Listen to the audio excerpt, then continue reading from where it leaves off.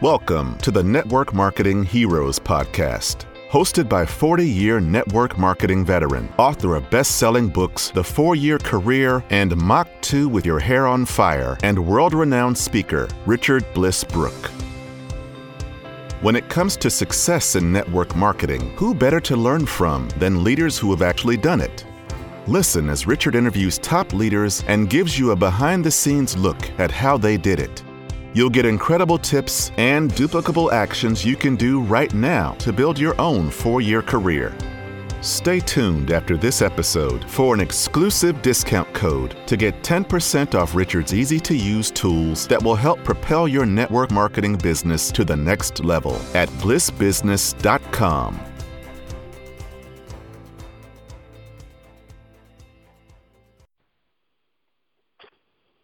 So awesome, Jenifer. Welcome to the Bliss Business Hero Call.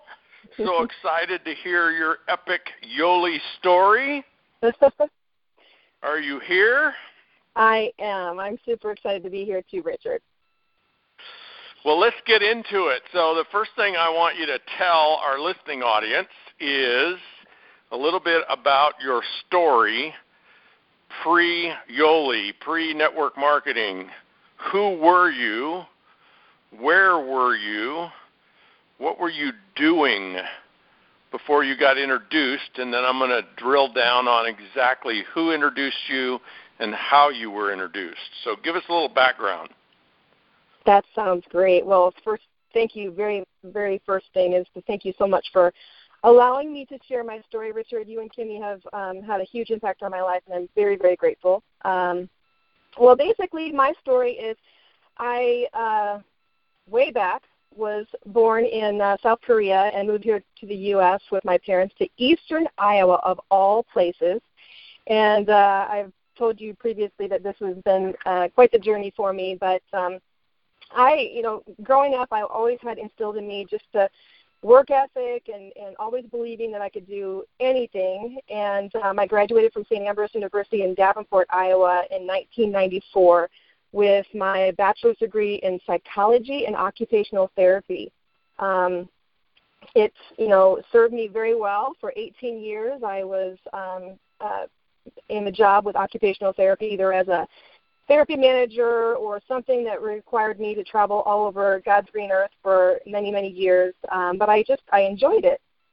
In the last probably year of working in that profession, I just started to get, very discontent and, just wanted to have more in my life and didn't have a whole lot of time freedom and always away from my kids and my family. And so I kept looking, and I ended up starting my own business as an occupational therapy. It's basically staffing and providing educational seminars for healthcare providers. And that business failed terribly, and that was about a year. And I just remember thinking to myself, what in the world am I doing? And I just kept looking for something that could give me some more freedom and flexibility for my family and things like that. So that didn't work out. And so then I started another company, Crossroads Orthotics, and I had to sell that in 2 years, mostly because I didn't have any time and I could not support everything that company required. So I sold that company and went back into the standard occupational therapy profession, and I was just never content in just doing that. And I didn't know at that time what I was looking for or what was going to be happening to me in the next couple of years. But so that's where I was. I think you might have uncovered a secret to extraordinary network marketers. I mean, what better occupation and training for being a successful network marketer than to be a psychologist and a specialist in occupational therapy? I mean, that's what we do, isn't it? We treat people who are sick with their jobs. Right. And maybe that's not how they intended that occupation, but I think it's perfect for network marketing. Yeah. So obviously you were open and, consistent with, what we tell people is, no matter what you say to people, what really matters is when you say it and when they're open. Yeah. And it's really hard to say the wrong thing to the right person at the right time. So who was the fortunate person that said the right or wrong thing to you, but at the right time? Who introduced you? You know, my friend Sandy Lambert actually had made what I thought at the time, and was just a random Facebook post about this program that she was doing and for health and things, and I was just like, I was totally ready for that because I just needed to have something happen with my physical, emotional health. But when I actually used the products and things, we had great results.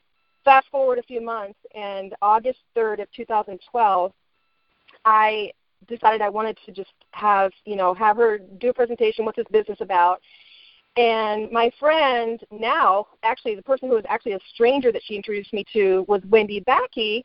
And she came to my house, and, she's playing these cheesy videos, and I honestly vividly recall not even paying attention to the videos. I was looking at Wendy, and I thought, oh, my goodness, why is she so happy, and why am I so unhappy? and I just kept watching her, and she was excited and enthusiastic. And, after it was done, I just said, I'm all in. And I wanted to have not just, this financial, benefit, but I wanted to just be happy again. And everything that she was showing me and just her excitement was just like, I needed to have it. So that was the beginning of everything. Wow. Well, and really significant, Jenifer, that what you were looking for was to just be happy. If you think about, why people join any income opportunity or make any change in their life or anything that they do, whether it's, getting fit or looking for better relationships or making more money or following their dreams, what's at the core of that is people are just looking for love and joy and happiness. They're just looking for that feeling of optimism and fun and energy in their life. And unfortunately, a lot of jobs don't provide that. Right. So beautiful. Tell us about your start.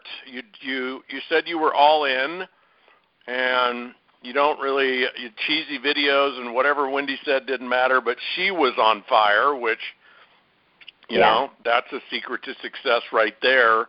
If you're going to present to people, doesn't really matter what cheesy video you show them or what you say.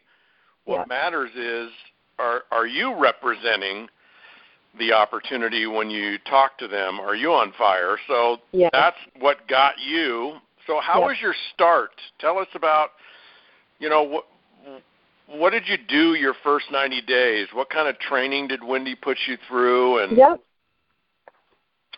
so the first 90 days, honestly, it was, we always look back and we laugh about it because it was really ignorance on fire, because we didn't really have an actual specific system for training and things like that. But we were just on fire, excited, and so I started off. I think in the first 90 days, I of course brought in my sister and my sister-in-law and my good friend and my husband's cousin and all these things of people who I knew were just as hungry for something exciting and fun and more for their life.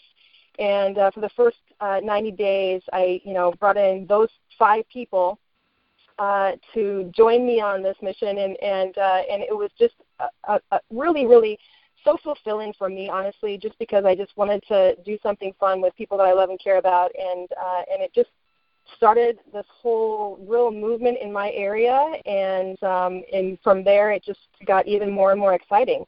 The first 90 days was just more of a starting the fire and getting the people I most care about to join me, and lots of roller coasters since then.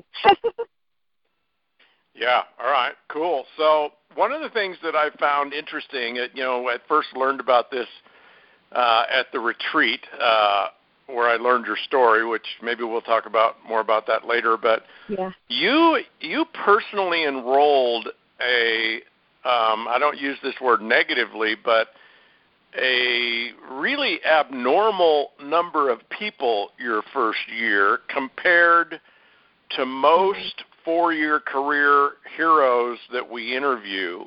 How many people did you enroll your first year?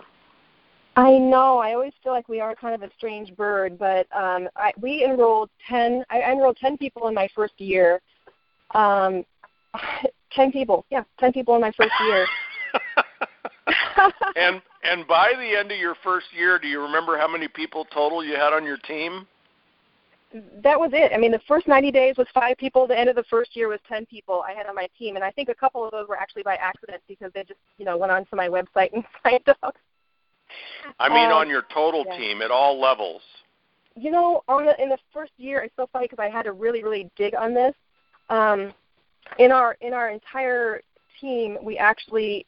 I don't even have the first year, Richard. I apologize. I have right now, just our total team members now is just under 2,000 teammates in the last 3.5 years. So I don't know exactly the full team in that first year, but it was, I'm sure, unusually low. Yeah. So, I think this is really valuable for everyone listening because too often on a hero call, I'm interviewing somebody that personally sponsored 943 people in their first 3 years or some ungodly number of people, and it's hard for people to see themselves doing that, and I'm exaggerating. Most people are somewhere around 100 to 200 people, but the reason normally you need to enroll that many people is you're looking for the people that are self-motivated, and everybody wants more money and everybody wants to be part of a movement, but wanting it and being motivated to do the work every day and build a team or something else. And we find usually that's about 5 to 10% of the people you enroll are actually self-motivated enough to do something, but you got a much higher percentage of your people that you enrolled to go to work. How did you do that? Honestly, I think it's just like even hearing you say the words, just that 5 to 10% of the people that will actually go out and do it. I think it really was ignorant to the profession of what does it take? What do you have to do? We just, started sharing and basically making sure that everybody was able to just duplicate what we were doing. And that was just, presenting and just, I just didn't know better that as far as that most companies that you're trying to sponsor lots and lots of people, I just held on to those few people that I had and just kept spending a lot of time with them. So in spending a lot of time with them, when you spent time with them, what did you do? What did you say? How did you cast a vision for them? How did you motivate them? I just, we had gone, of course, to our dream conference and things, and I just wanted to show them that, especially for, of course, obviously you can tell that they were all ladies that joined me, and I just wanted them to see that there's a possibility, a hope for being able to have some freedom in our lives, because the people that I did have start off with me in the beginning were just looking for the same thing as I was, and that was to be able to have time and financial freedom, and it was really that was very foreign. Until Wendy shared that with me, it was very foreign to me. I just thought you had to go to work and bust your butt for 40 to 50 hours a week, and that was just the normal life. And what she was showing me was that wasn't that wasn't absolutely necessary, that there was a different way. And so when I was sharing that with these people that I most love and care about, we were so passionate about it that they just said, I want that too. And so we had, our what we call better body parties, and 10 to 15 hours a week we were pouring into our businesses outside of our full-time jobs, and just going to work and trying to share with the people that we love and care about, and it just duplicated from there, frankly. And even the word duplication, I didn't know what that meant until, this business either. But they just were passionate and on fire like we were. We were just consistent, and I don't know. I guess we were just so in love with what we were doing that we just couldn't stop. Yeah. Well, you said a couple interesting things there, like almost a throwaway line. You were working, in addition to your jobs, you were working 10, 15, 20 hours a week in the business, Yeah. correct? Yeah. Yep. Every week? Every week. Yeah. And, I think that's such a profound secret to the success in our business is for people to actually put in the time. I was coaching somebody yesterday around time management. She's got 2 little kids and, looking to build a business, and where does she find the time? And so, we isolated. She takes her daughter to homeschool, I guess like somebody else homeschools her, sort of. And so she takes her daughter somewhere at noon, and she has a 30-minute drive home that's all hers after taking her daughter to school. And we just talked about, like, how much you could actually get done in that 30 minutes, especially if you were organized. Like, how many people could you actually call in 30 minutes if you didn't have to dig around and look for their numbers or think about who to call, but you actually had their names? I even suggested to her, get somebody, if you have to, get a kid to become your executive assistant and load your phone every day with the people you want to call, including making their numbers a hot link in your phone. So all you have to do is push the number, and you're dialing for dollars. But in 30 minutes, you could probably make, 6, 8, 10 phone calls, leave messages for people, and at least talk to 1 or 2 people in 30 minutes. Yep. And imagine what you can do if you actually did that every day and maybe an hour a day, an hour and a half a day.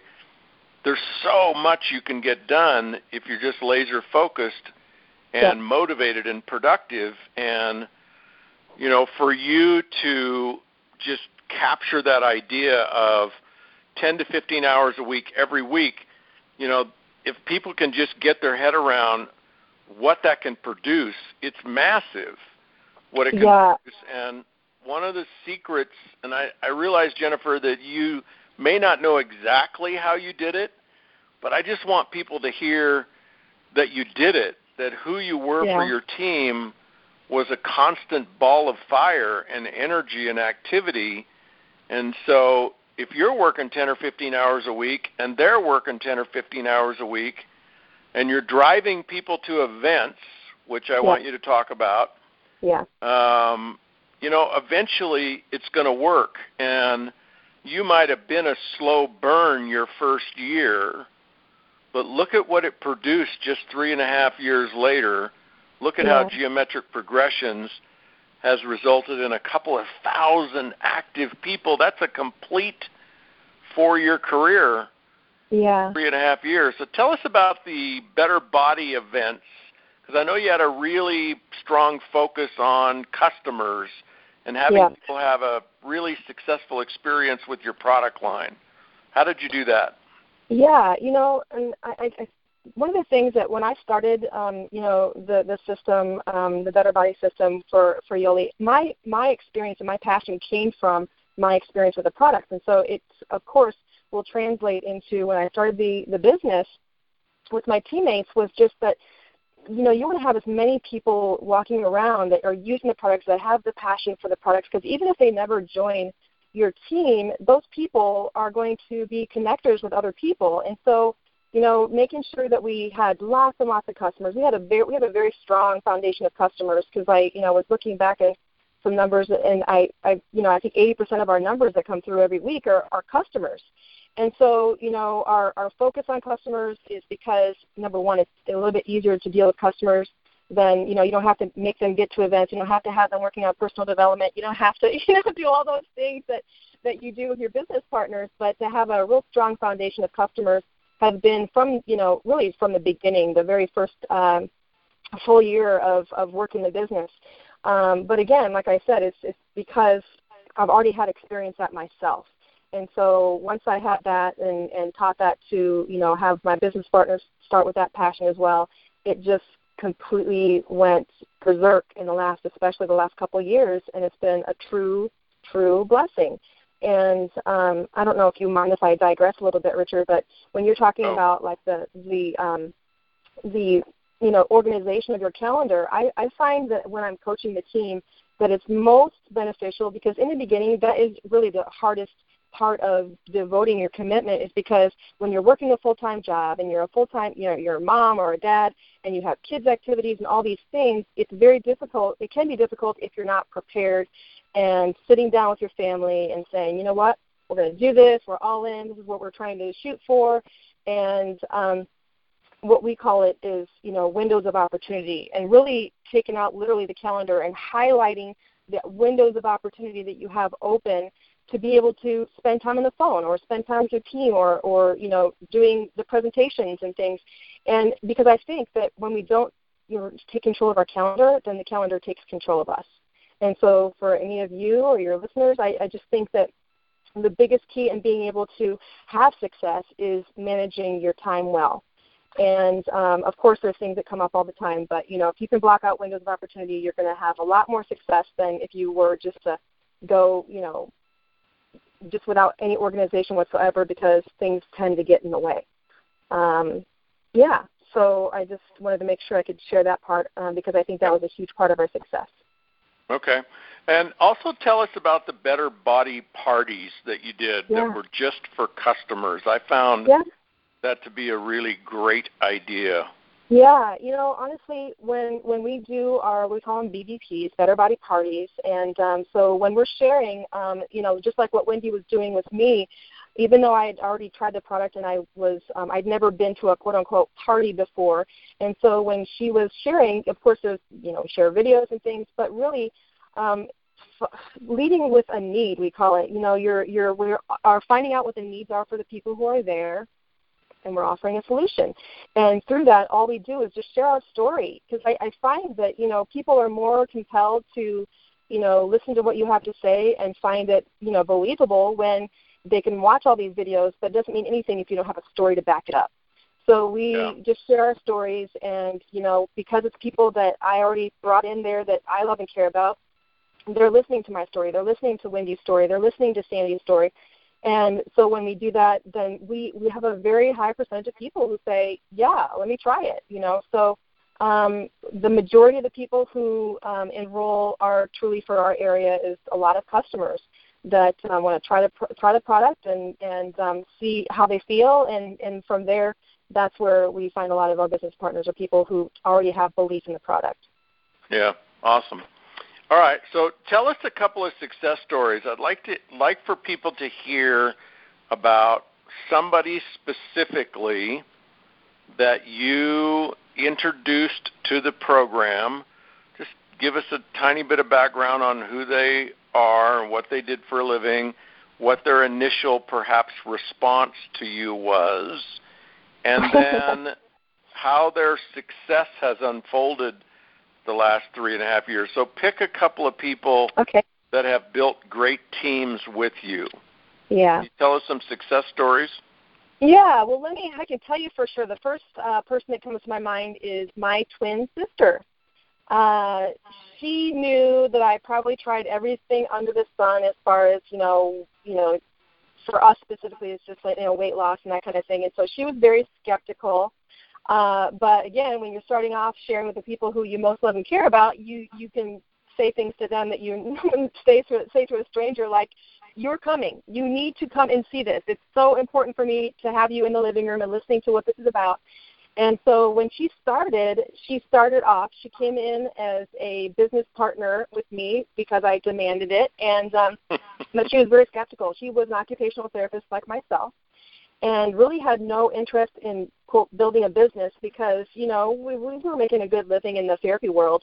But when 5 months into starting my business, my company closed. And so, I had a choice. I'm like, okay, I have lots of therapy jobs. I could go do that.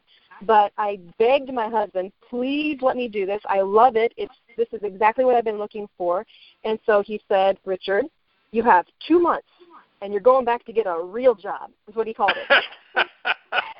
And so I can't wait for you to meet him someday, because this real job ended up 2 months later. Our team went diamond, which, mean nothing to other people. But, at the time, it wasn't until that happened that my sister said, all right, let me take a look at this really.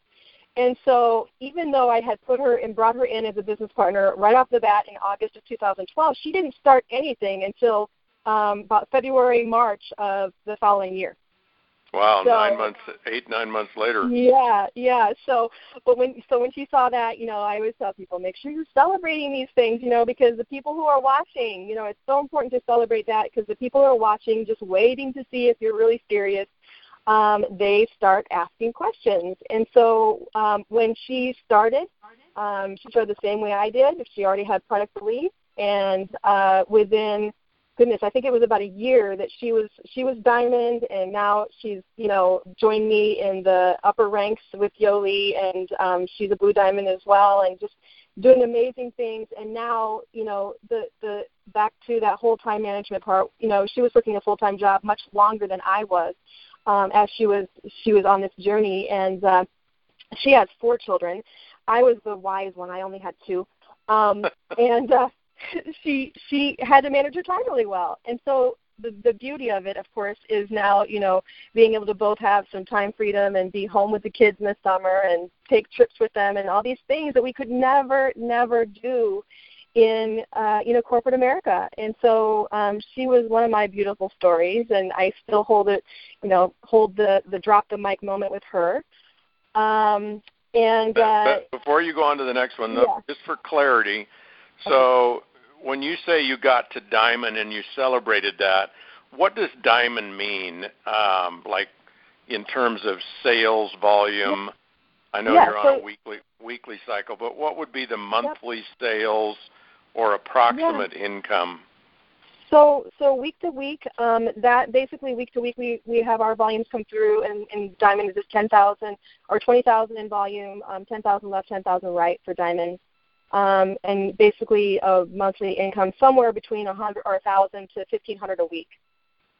Okay, so like 4,000 to 6,000 a month in income, and about $80,000 a month in sales, which is, that's a 4-year career in itself. And then you said something really significant, that you celebrated it. Exactly how did you celebrate it?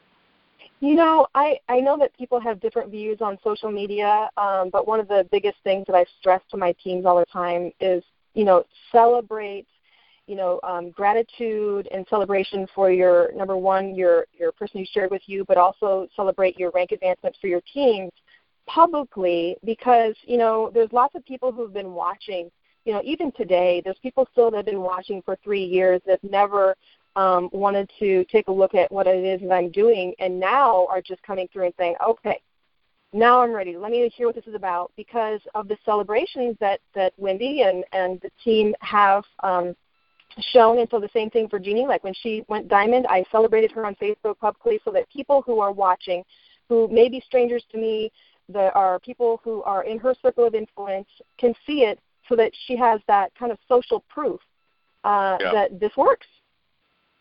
All right, tell us about another one. All right, so my other one, which was actually, it's really very comical, because my sister-in-law, she too is in the same place as Jeannie. She actually works 4 or 5 different jobs as an actress and director of different shows, and she's an actress. And she was very skeptical, of course, because, again, I tried everything. And so she came in as a business partner because I demanded it. And so she had no interest in sharing the business, no interest in that whatsoever. But it wasn't until probably, again, the same thing when I went diamond and she saw that happen. She's like, all right, I'm interested in sharing a little bit. But it's still, for her, it was still yet another 6 months after that my husband, basically told her, I don't even think you can do this. Why waste your time?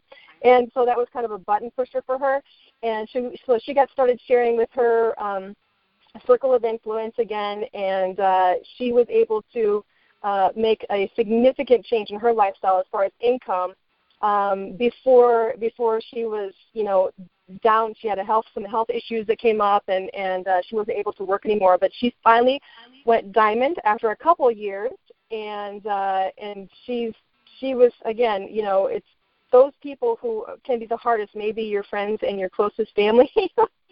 But, even people who are skeptical, I say, are, still able to do amazing things if they're inspired in the right way and see that you're totally serious and all in. So. Yeah. Well, here's something I've always found critically important to understand about skeptical people. Yeah. Skeptical people are just people that have deep convictions in their beliefs and the way they see the world. So when you go to them and you say, hey, I got this great thing, blah, blah, blah, join me, and what they're skeptical about is that you have a better way, that you're right. They're basically people that believe that they are right, at least for themselves. They have a deep conviction about what's important to them, what they want to do with their life, and they're not easily influenced. Yeah. And so, unfortunately, most people's orientation to skeptical people is that they don't want skeptical people, that skeptical people are bad and, they're haters and, we don't want to be around them. And yet, if you think about them differently, skeptical people are the absolute best people to have on your team. Yes. Because what's the number one thing that takes people out of the game? It's people telling people on your team it won't work. Yep. And skeptical people don't listen as readily to the naysayers. Once they decide to do it, which might take them 6 months or a year to decide, but once they decide, they're deeply convicted and they're not easily swayed to get out. Yes, absolutely. I totally agree. And honestly, my skeptical people, because I have several more that are somewhere down in my team, that I find that they are, it's because they can empathize with those skeptical people and they can, say, I felt the same way, and that just, that takes down the wall and puts them at ease, and they're my, greatest workers and my greatest teammates is because they just have no qualms with people who have that same attitude when they hear about it. Yeah. For somebody to be able to say, I felt the same way, and it took me 9 months to, come around and see it, that makes the prospect who is skeptical just feel much more honored and part of the process, and maybe they won't take 9 months to come around. So, right. Next question, Jenifer. What is the biggest mistake that you've made in 3.5 years? Maybe you made it one time. Maybe it was something you said. Those kind of fall into the category of the biggest mistakes I've ever made or things I've said. Or maybe it's something you did. Maybe you did it or said it one time, or maybe you did it over and over and over again. What's your biggest mistake? And maybe it didn't cost you business. Maybe it cost you health or integrity, or maybe it cost you a superstar, or maybe it cost you momentum in business. What's the biggest mistake? Yeah, one of the biggest mistakes that I made in the beginning was not realizing that I couldn't want success for certain people more than they wanted to have it for themselves, because I spent probably after our team went diamond and I think it was somewhere around a year later, maybe at our conference in August, that we had actually gone double diamond by then. And from there, for some, of course, this is, people call that the dip, from what I understand, that from August of that year for good, 6 months, I remember life happened to a couple people on my team, and I got in a funk. And so I was so stuck on the frustration of wanting these couple people to do something that they weren't willing to do, that I let myself kind of get my own mind in a funk, and I just, stopped. I stopped sharing and talking, and the excitement and enthusiasm was low, and and the more I thought about these couple people, the more I just got stuck. And so, one of the things that I have found for people is just that now I can look back in retrospect and say that was good for me. I needed to experience that so I could realize that, you can get stuck there, and some people just never get back out of that, place. And I think that's where people end up, quitting, is that they just can't get past this one or two people who don't, aren't as excited and enthusiastic as you are. And so after that first 6 months of, being in a lull, I just got a kick in the butt from basically my husband, just saying, you move on, keep going. You have to reach more people and reach out to more people, and or you're going to, well, he actually said you're going to have to go back and get another job.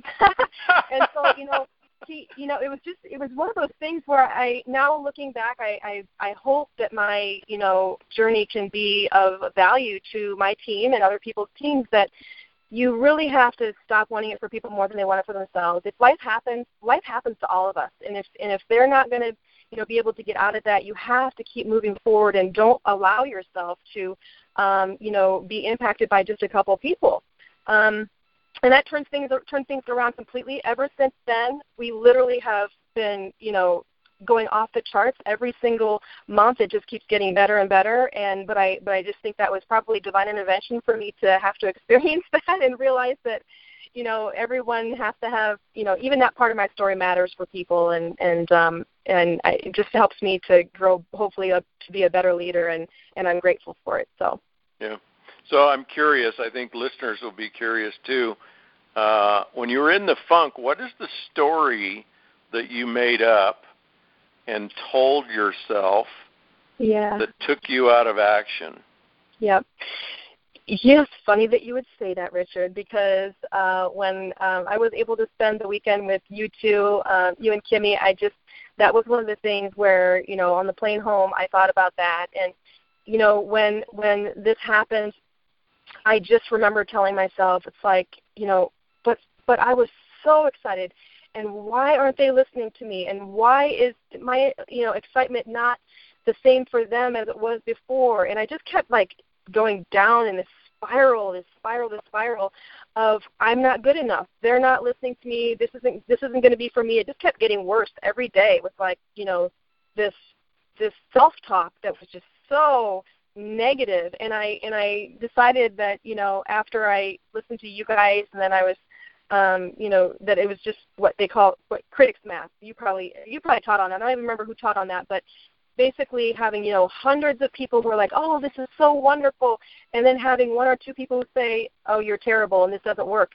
That was what I was focusing on. I was only focusing on the negative. I was only focusing on the fact that these two people decided that this wasn't for them, and it was stealing, number one, all my joy, but it was also making me think that I couldn't do it, that I wasn't good enough. And so I'm thankful for butt kickers to get for butt kickers to get us out of that hole. Well, it's interesting that your husband knows you well enough to know that all he needs to do is threaten that you have to go back and get a job, and that changes your story. I am psychologically unemployable, from what one of my friends now said. All right, what's the smartest thing you've done? The smartest thing I think I've done, honestly, is just to stop trying to be all wise. Stop trying to know everything there is to know about a compensation plan. Stop trying to know everything there is to know about, how the products work, and trying to be the expert, and just keep being excited, enthusiastic with the teams and with our customers. That is number one, giving me so much more peace, because it's a lot less overstimulating for my brain, but also it's just attracted and drawn more wonderful people into my life by just sharing the excitement and enthusiasm more than anything else. And so I don't know what other, companies have or do, but I think the biggest key is just to be able to attract people. Don't try to, know it all and be the expert and share all your, wisdom, because to me it just scared people away. So just be excited and joyful, and keep sharing. Yeah, okay. Super smart. So let's talk about personal development. I know that has had a big impact on your leadership and your path. What have you done along your journey? What have you studied? Who have you studied? What have you read? What have you listened to? What have you done that's been transformational for you? You know, this has been such this personal development journey, honestly, when I was started off, I didn't even know what that meant. I mean, you know, if people actually did this in corporate America, we'd have so much of a happier world, and taking responsibility for, you know, ourselves and our responses. And I have found that, you know, the personal development has been such a key to helping me to realize that you know, starting off every day with gratitude, it just changes your whole outlook on life. And when people can do that, you know, of course, I study the Bible, number one, and number two, you know, being able to meet people like you at these different events and things, you know, that the personal development journey is the biggest part of your whole journey, is changing how you perceive life, how you perceive yourself, how you put yourself out there in the world, to be a better, you know, person, to be able to respond instead of react. And there's just so much stuff that I've learned, and I think it's, you know, the best thing that I've done for my teams is to just pour into them and more just asking a lot of questions. You know, I think our self-talk is huge in our life, as you taught me. You know, self-talk can destroy your entire business, like I almost tried to do myself. But if you can try and keep working on yourself and just becoming a person who people want to follow, I don't know, I just think it's been a huge, huge difference for me. And I always tell my team, one of the most important things I tell my team, to me, is just, you know, what are you full of? When life bumps into you, what spills out? You know, and that's a big thing I have on the front of my computer, is just, you know, the way that we respond to people, and no matter what happens, good and bad, because you're going to have positive people and you're going to have skeptical people. But how you respond to them and things that happen in your life is going to be what really brings more amazing people into your path. So, I love that. What are you full of when life bumps into you? What spills out? That's I've never heard that before. That's really beautiful.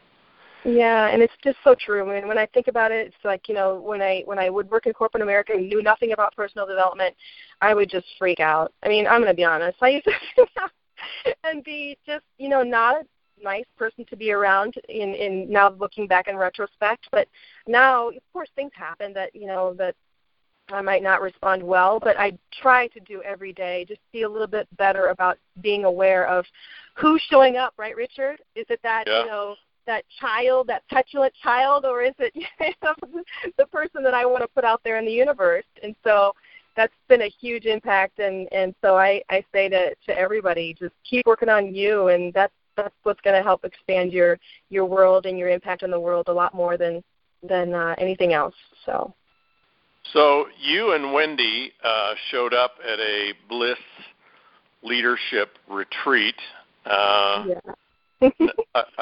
I wish I would have had that first hour captured on video when I asked you to, what are you doing here? And you were like, well, we don't know. We just decided to show up. So tell us that story. Why did you come to the retreat, and what did you get out of it?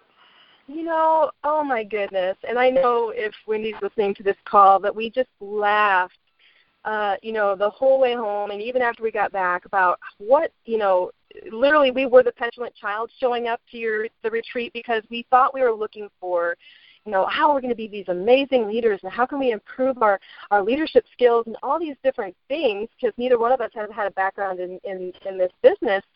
And when we started off the weekend with asking, you know, personal life and questions like that, we literally were such brats. I don't even know how else to say it. We were complete brats, Richard, and we were like, oh gosh, after the first half a day, we were like, should we leave and go just look at the beautiful sights? and I'll never forget when you know, we spent the time and we were listening to other people's stories, and you know, you were asking these questions, and I could not believe the emotional responses that you pulled out of me that I never even saw coming, and how powerful that was for me in the end when you just pulled it all together. And I can't believe what an impact, even since coming back, and what was it, just earlier this year, that how much of an impact it's made on how I am present with my teammates when they're talking, instead of trying to move forward in my head of what's the next thing I'm going to say. I'm a work in progress. But also how I just am interacting with people, and, who's showing up, and why people are responding the way that they're responding. And it's just taught me so much about leadership. I just wasn't expecting it to come that way.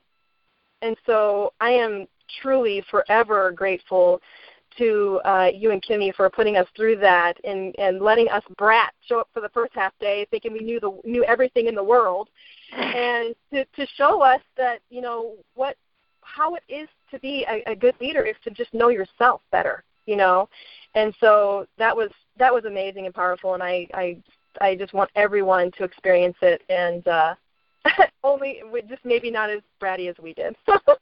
No, it was. You know what? It's like your slump, Jenifer.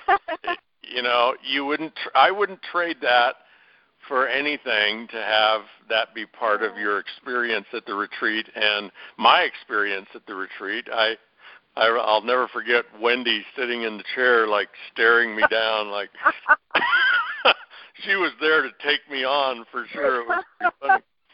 And I don't think I said it to her, but I wanted to say, so you paid $6,000 to show up here and take me on? Exactly. Oh gosh, it was. Well, I'm glad you got something, some lasting value out of it. Yes.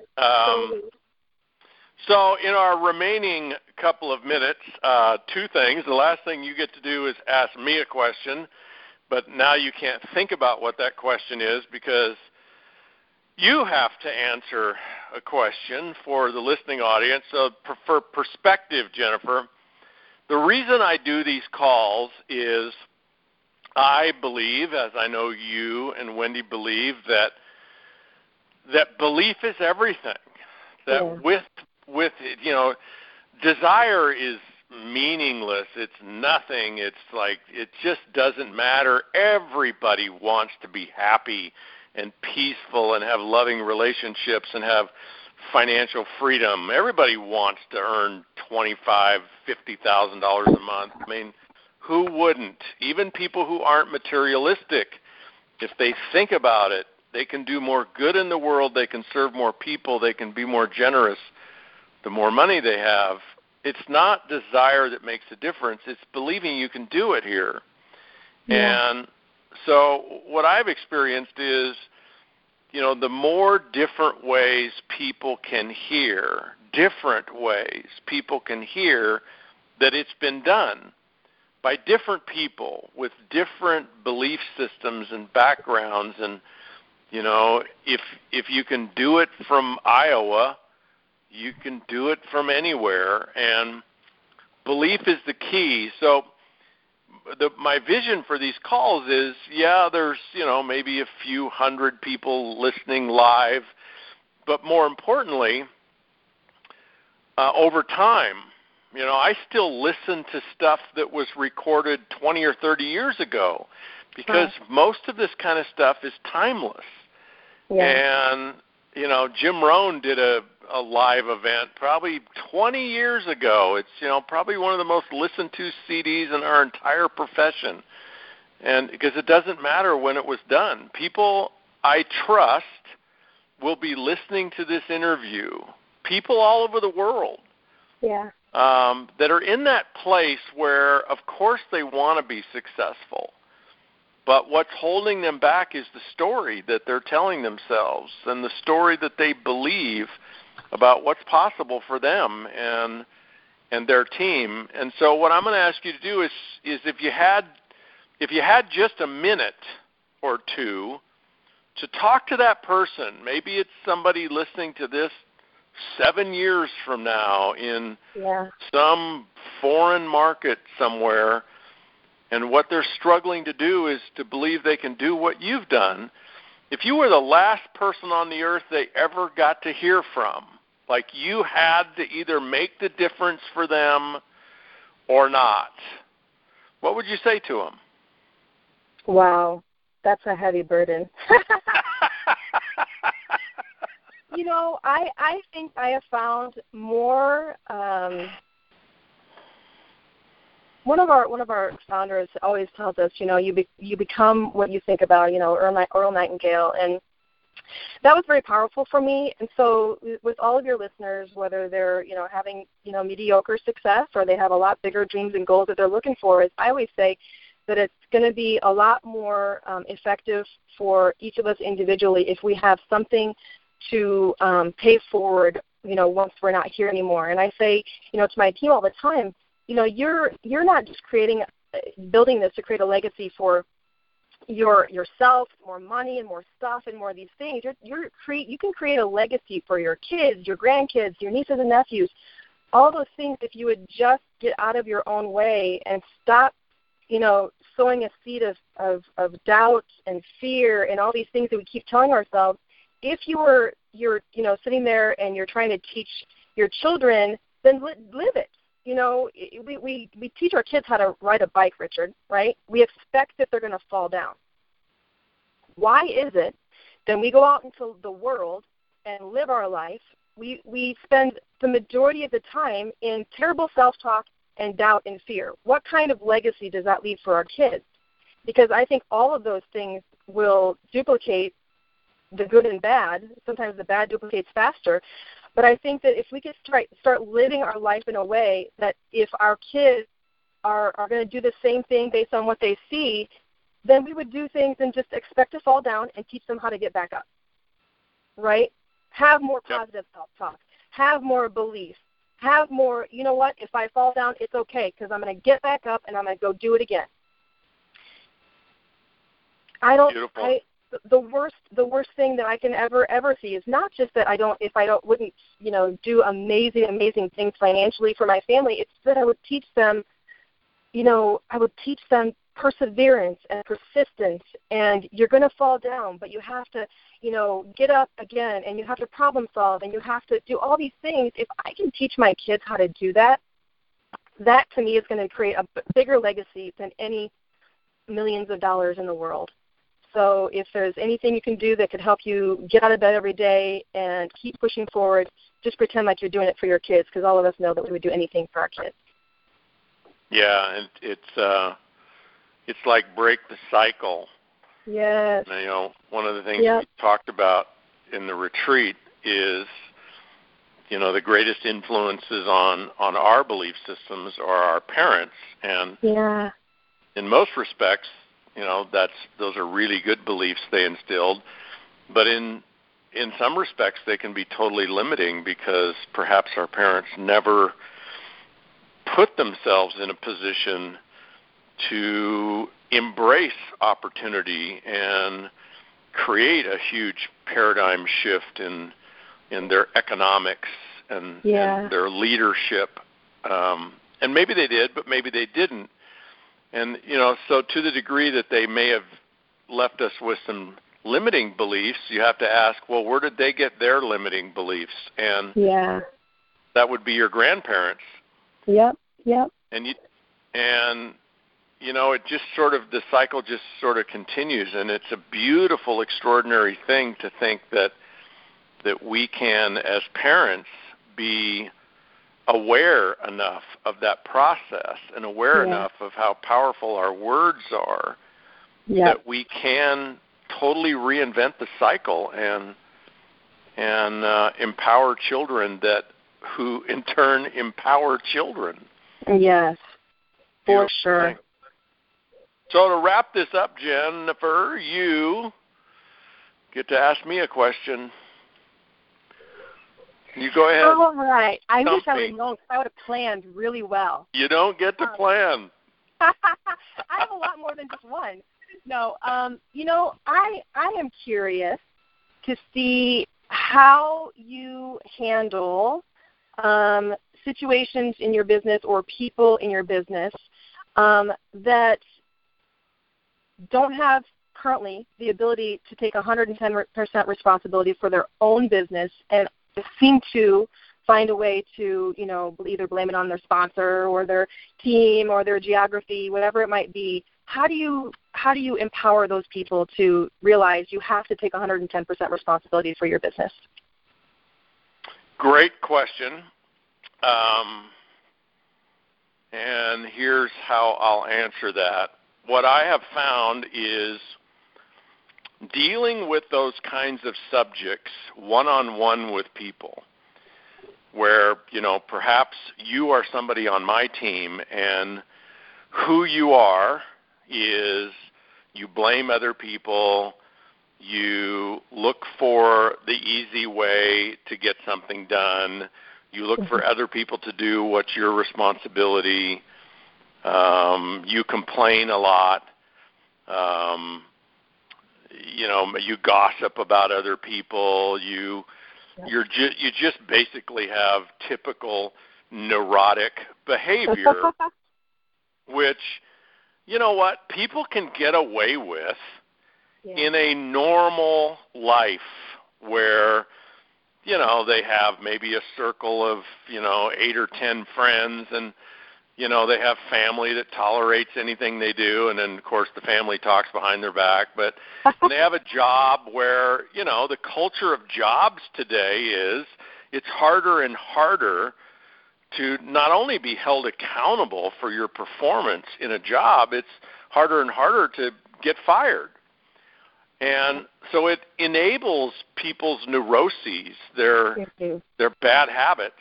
But what I found doesn't work is for me to sit down with you, Jen, as a leader on my team and say, okay, basically here's what's wrong with you.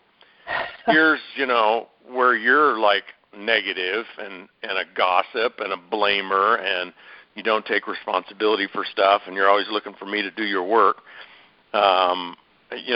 Those kind of conversations obviously don't land well because you're talking to somebody that doesn't take responsibility. And so how can they hear a conversation about taking responsibility? But here's what does work, is to create a leadership culture with your entire team where you speak about these subjects conceptually and culturally. Like, here's what we're building. Here's what I want to build. I want to build a team that embraces these ideologies. I want to build a team that that treats each other this way, and a team of entrepreneurs that thinks this way and acts this way. And this is what it takes to be successful. And my commitment to you is that I'm going to model these behaviors.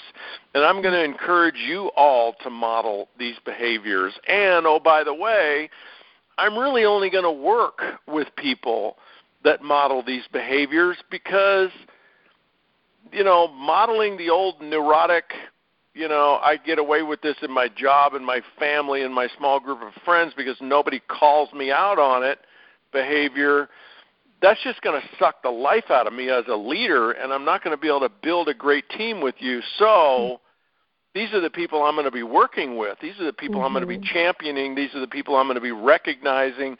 These are the people I'm going to be running with, is people that act like adults and act like leaders and champion people and empower people, including themselves, and they take full responsibility for their actions, including acknowledging when they did something stupid and destructive. And you know what? If you acknowledge it, I'm going to hug you, and we're going to move on. And if you don't acknowledge it, I'm going to avoid you because you're toxic. But you're not talking to an individual. Yeah. You're talking to the team in terms of you're casting a vision about the culture that you want to create there. So what it allows is for each individual person to save face and to consider the possibility of stepping up without being attacked personally and without feeling like you're talking to them individually even though they know you will be. It just gives them an out. The Japanese built an extraordinary culture by just having as a fundamental rule in dealing with each other to the grace of allowing people to save face. And if you allow people to save face, if you allow people to step up on their own initiative without being stepped on, they'll rise up in many occasions. And then the other advantage is if you get in a situation where you really do need to have a conversation with somebody one-on-one, you're not giving them a set of rules that they might think you just made up to pick on them, but you can reference, hey, this is our culture. So, in Bliss Business, we even have a set of, sorry to steal it from the Bible, but we have a set of the 10 cultural commitments. Mm-hmm. They're not commandments. Yeah. But there are 10 of them, and they're commitments, and they're all about the culture. And so what you can reference that with people and say, look, here's the things that we've talked about that are important in leadership. And, in this particular instance, where do you see where you might have stepped out of line? Beautiful. And so you have something that people can reflect on that just allows them to save face. That's the best way I know how to do it. I love it. Beautiful. I'll be looking for those. Thank you, Jenifer. Hey, thank you, everybody at Bliss Business, for attending, listening to another extraordinary call with Jenifer Furness and Yoli, who's built an extraordinary 4-year career, and she did it by loving people to death and championing people and empowering people and driving those legs to China, literally. And whether you're listening live or you're listening years down the road somewhere where you're alone and you're concerned about believing, step it up, step into Jen's shoes. She did it from Iowa. You can do it from anywhere.